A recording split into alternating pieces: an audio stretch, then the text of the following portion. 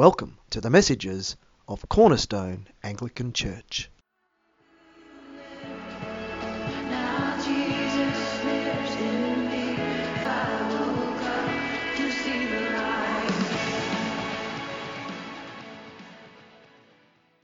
In this episode, Pastor Andrew continues to unpack Paul's message around the getting of wisdom and how our focus on Jesus will lead us to this place.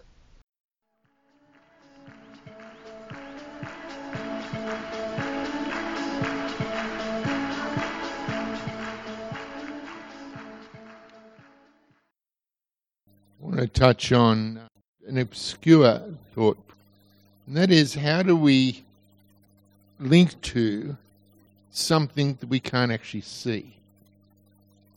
One of the challenges that Elisha had in his walk with Elijah in our Old Testament reading was Elisha wanted Elijah's mantle, his prophetic mantle, which was probably just more than just simply a prophetic voice, because Elijah is one of the most prolific miracle-working prophets in the Old Testament.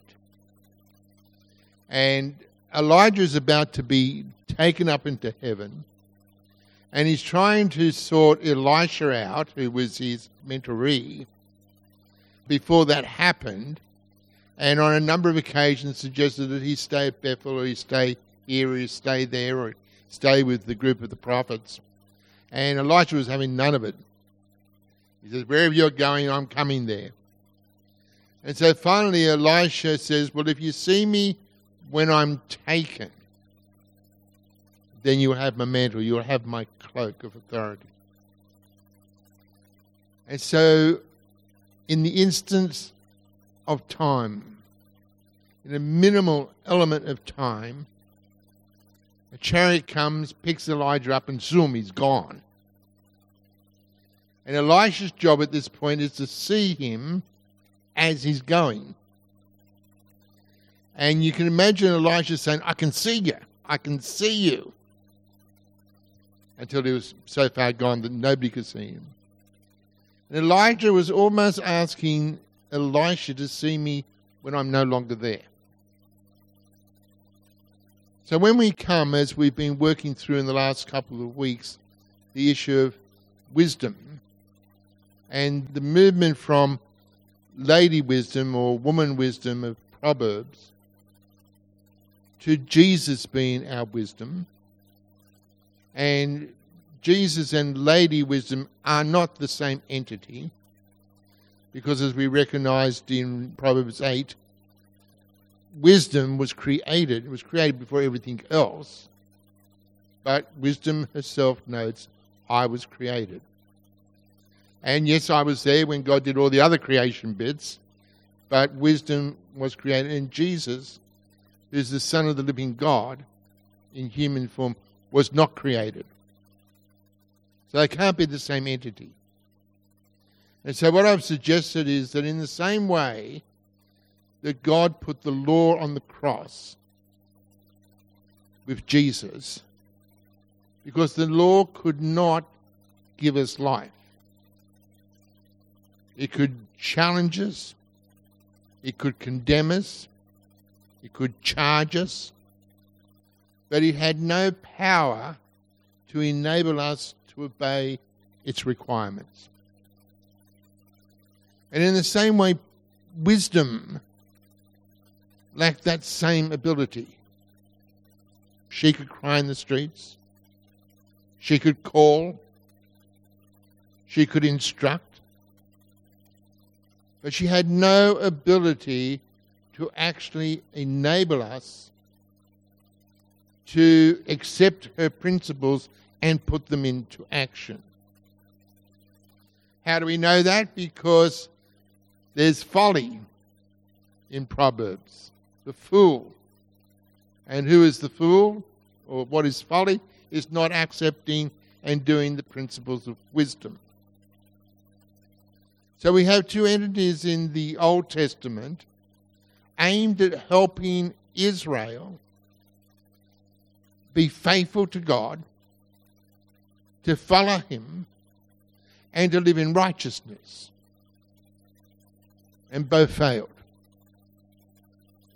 So what we find occurring in the New Testament and in Paul's writing,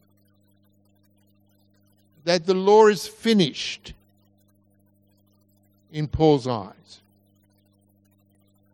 Prior to his conversion, Paul upheld the law, defended the law, implemented the law, enforced the law.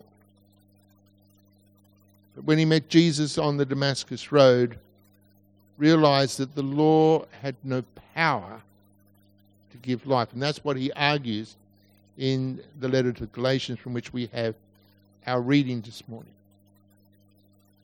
So the law can't help us. And wisdom in its old form can't help us either. And Paul tells us in Colossians that there on the cross, not only did God put his Son to carry our sins and the punishment for our sins, but he also put the law.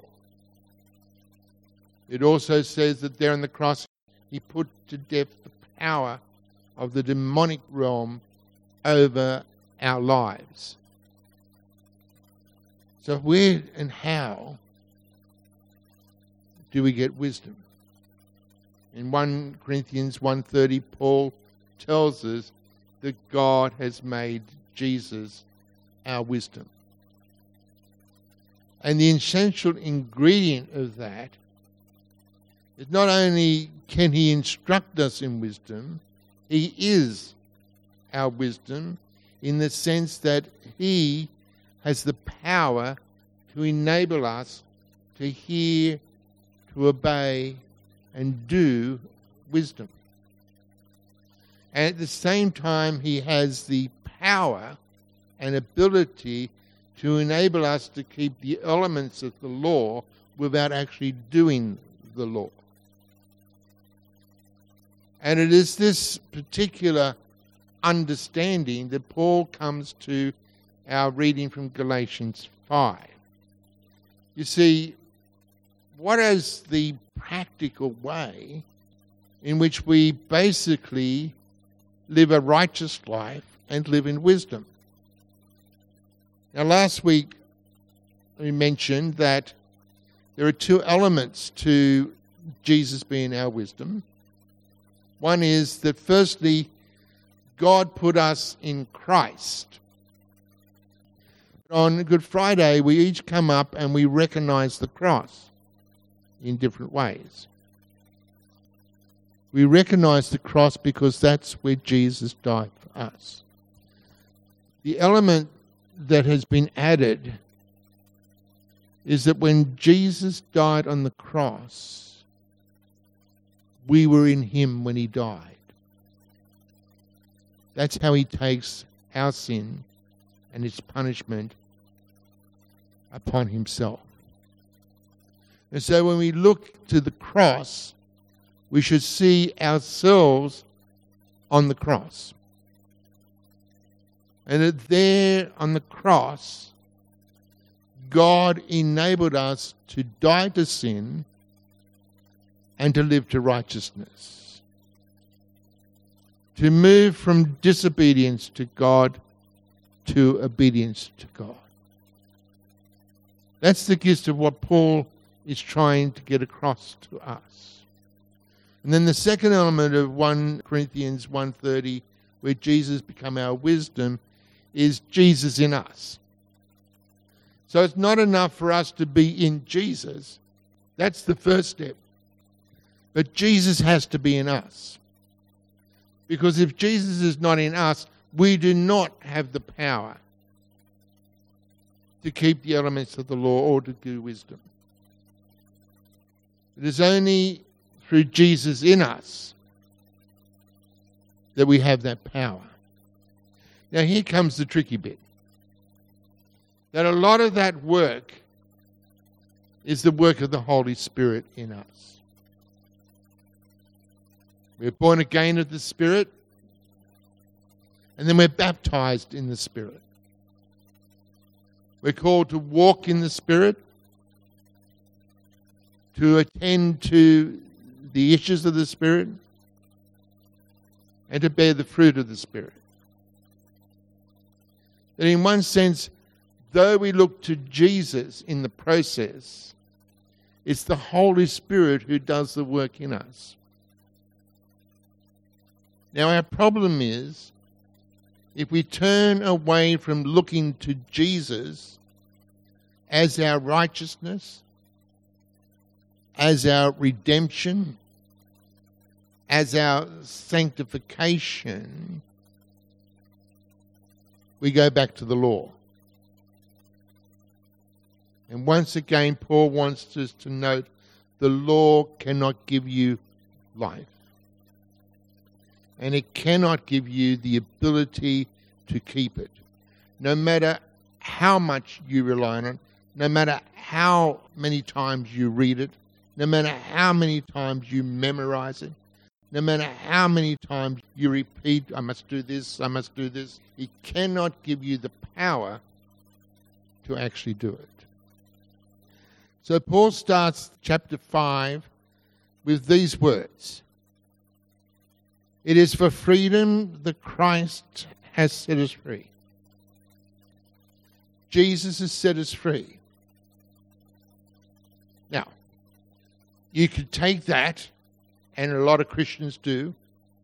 We realize that, yes, okay, I'm saved by faith in Jesus Christ, but now I've got to be a good Christian. Well, how am I going to do that? Well, I need to keep the commands of Jesus. I need to obey the Sermon on the Mount. That gives a subtle impression that if we keep those things, we've got it right. As if we actually can keep those things in our own strength and ability. We actually can't. So we not only come to Christ in faith, but we live a righteous, God-orientated life through faith in Jesus Christ. We begin our relationship by faith, and we continue right through our life implementing the purpose of God in our life by faith in Jesus Christ. And Paul says, God has given us freedom not to be a good Christian. We ought to be a good Christian. He's given us freedom to be free. So what's the intention of that?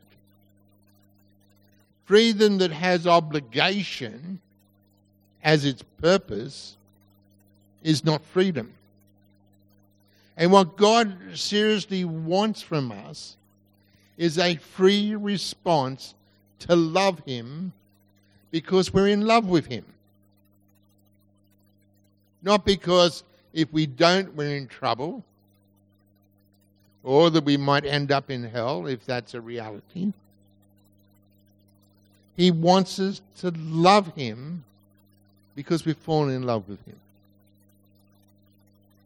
You see, that's why we have our focus in Jesus, because we have our focus in a person, not a law, not some other thing, not a principle.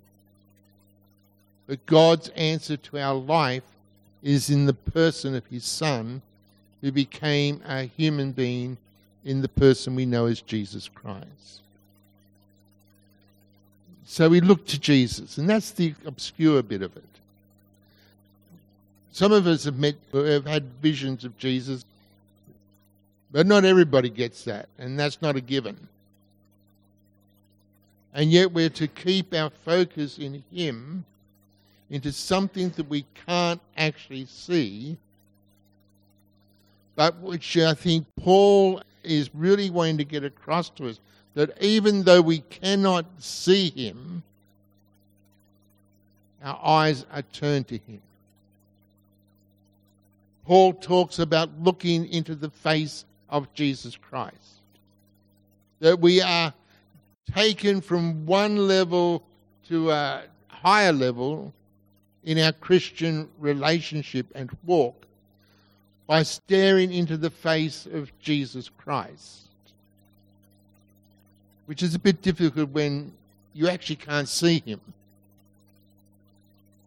And yet it seems that when the intention of your heart does that, there is an incredible deep connection with Jesus Christ. And the power of that connection is that it begins to grow in us a depth of righteousness that is not like the implementation of the law, but is the earthy type of righteousness that Jesus himself lived. And you know, he got that righteousness by looking to Father God. He was able to implement a different type of righteousness that was not exclusive, didn't avoid certain people which the law required. He's charged with mixing with the wrong people that technically, according to the law, made him unclean.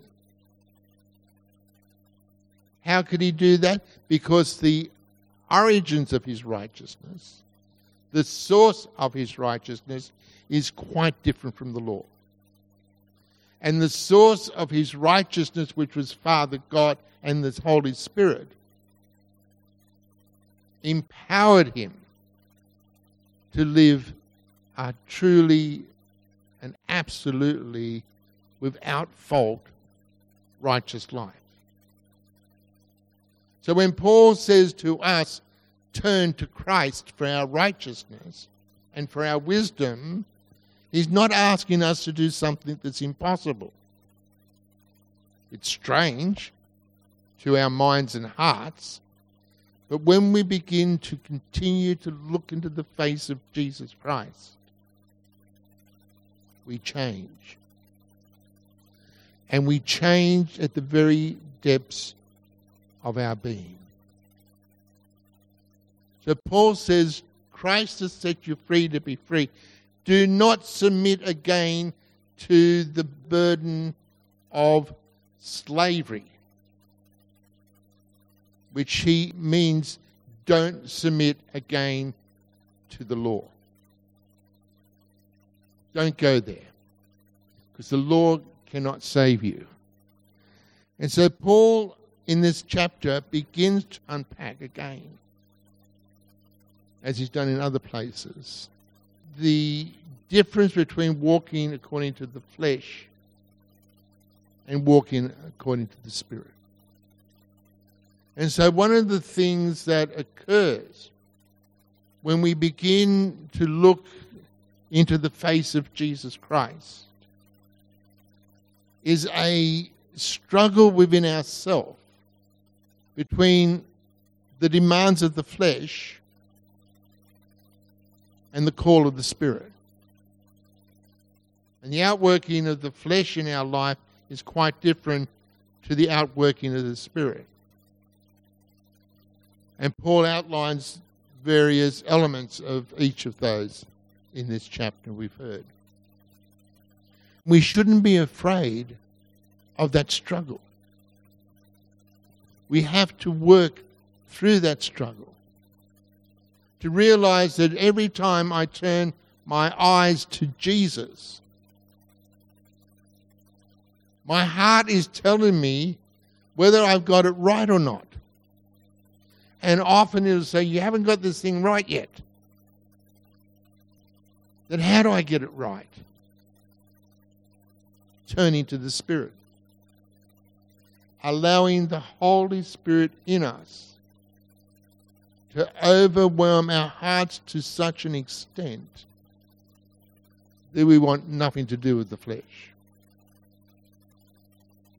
And then at the end of this process, Paul brings us back to that cross. He says these things. But the fruit of the Spirit is love, joy, peace, forbearance, kindness, goodness, faithfulness, gentleness, and self-control. Against such things, there is no law. Right? You don't need a law to protect those things. They are entities in themselves that are beyond the law. And those who belong to Christ Jesus have crucified the flesh with its passions and desires. Since we live by the Spirit, let us keep in step with the Spirit. So what's the key? That when I hit that struggle, I've turned my eyes to Jesus. I'm gazing into his face. And I'm doing this spiritually, not physically. I realize there's a struggle within me that is the flesh at work. And I turn back to the cross. I put myself back on the cross where I was placed when God put Jesus there. And then I die again there on the cross to the works and desires of the flesh within me. And then I turn to walk in the Spirit, to heed the call of the Holy Spirit, to begin to allow that sanctifying work of the Holy Spirit, which is work to make me a holy person, to come to its fullness. This is an ongoing process. And from time to time, as we gaze into the eyes of Jesus, we will sense a peace there, a sense of being right with God, a sense of being in the presence of God, living with God, and noticing a transformation in our life that has come out of that process. And if that's happening within us, the law cannot contain us anymore. The law itself has become irrelevant in our life. And it releases us to reach out to broken, hurt people whose lives are in a total mess. It helps us to reach out with them without any fear that they might contaminate us, which was the fear that the Pharisees had, who were just so steeped in the law. And the law forbade them to mix with people who just might contaminate you and make you unclean.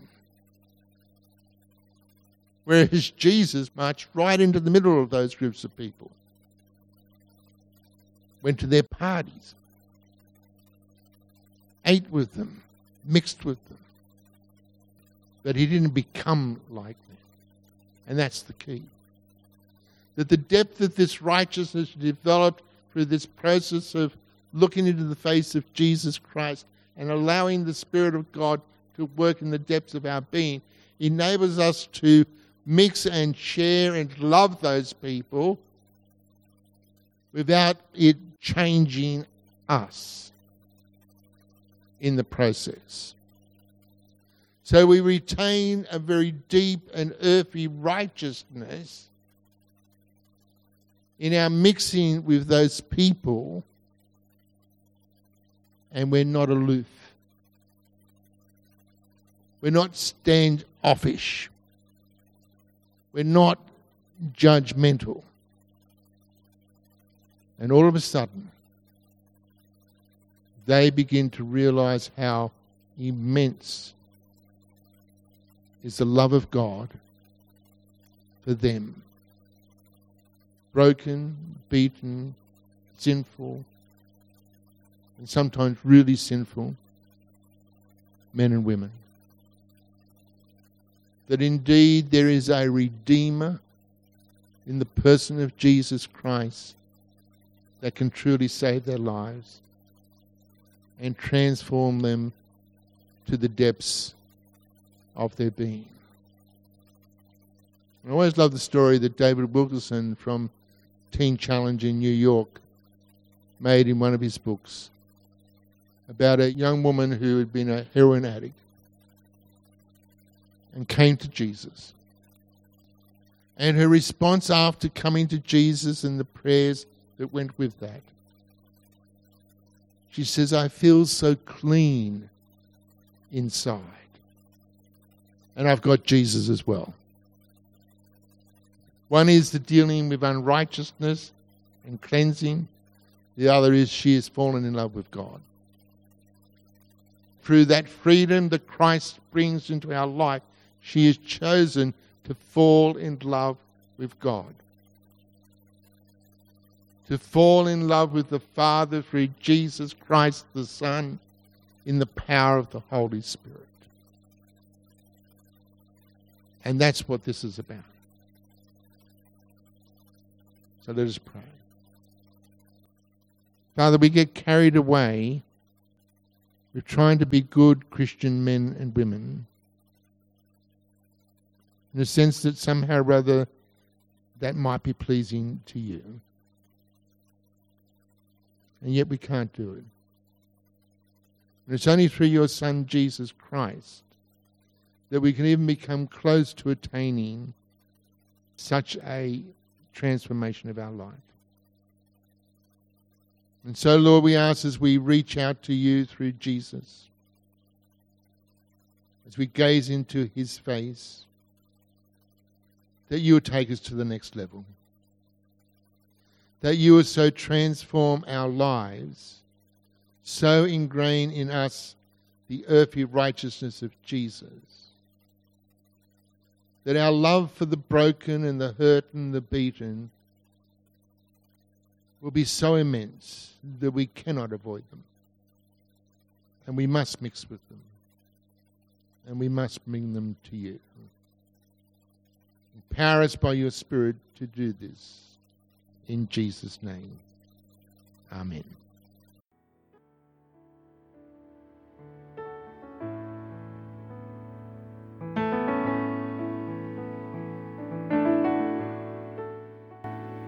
If you'd like to hear more great messages from Pastor Andrew, check out our Facebook page or look us up on the net at cornerstone-church.com.au.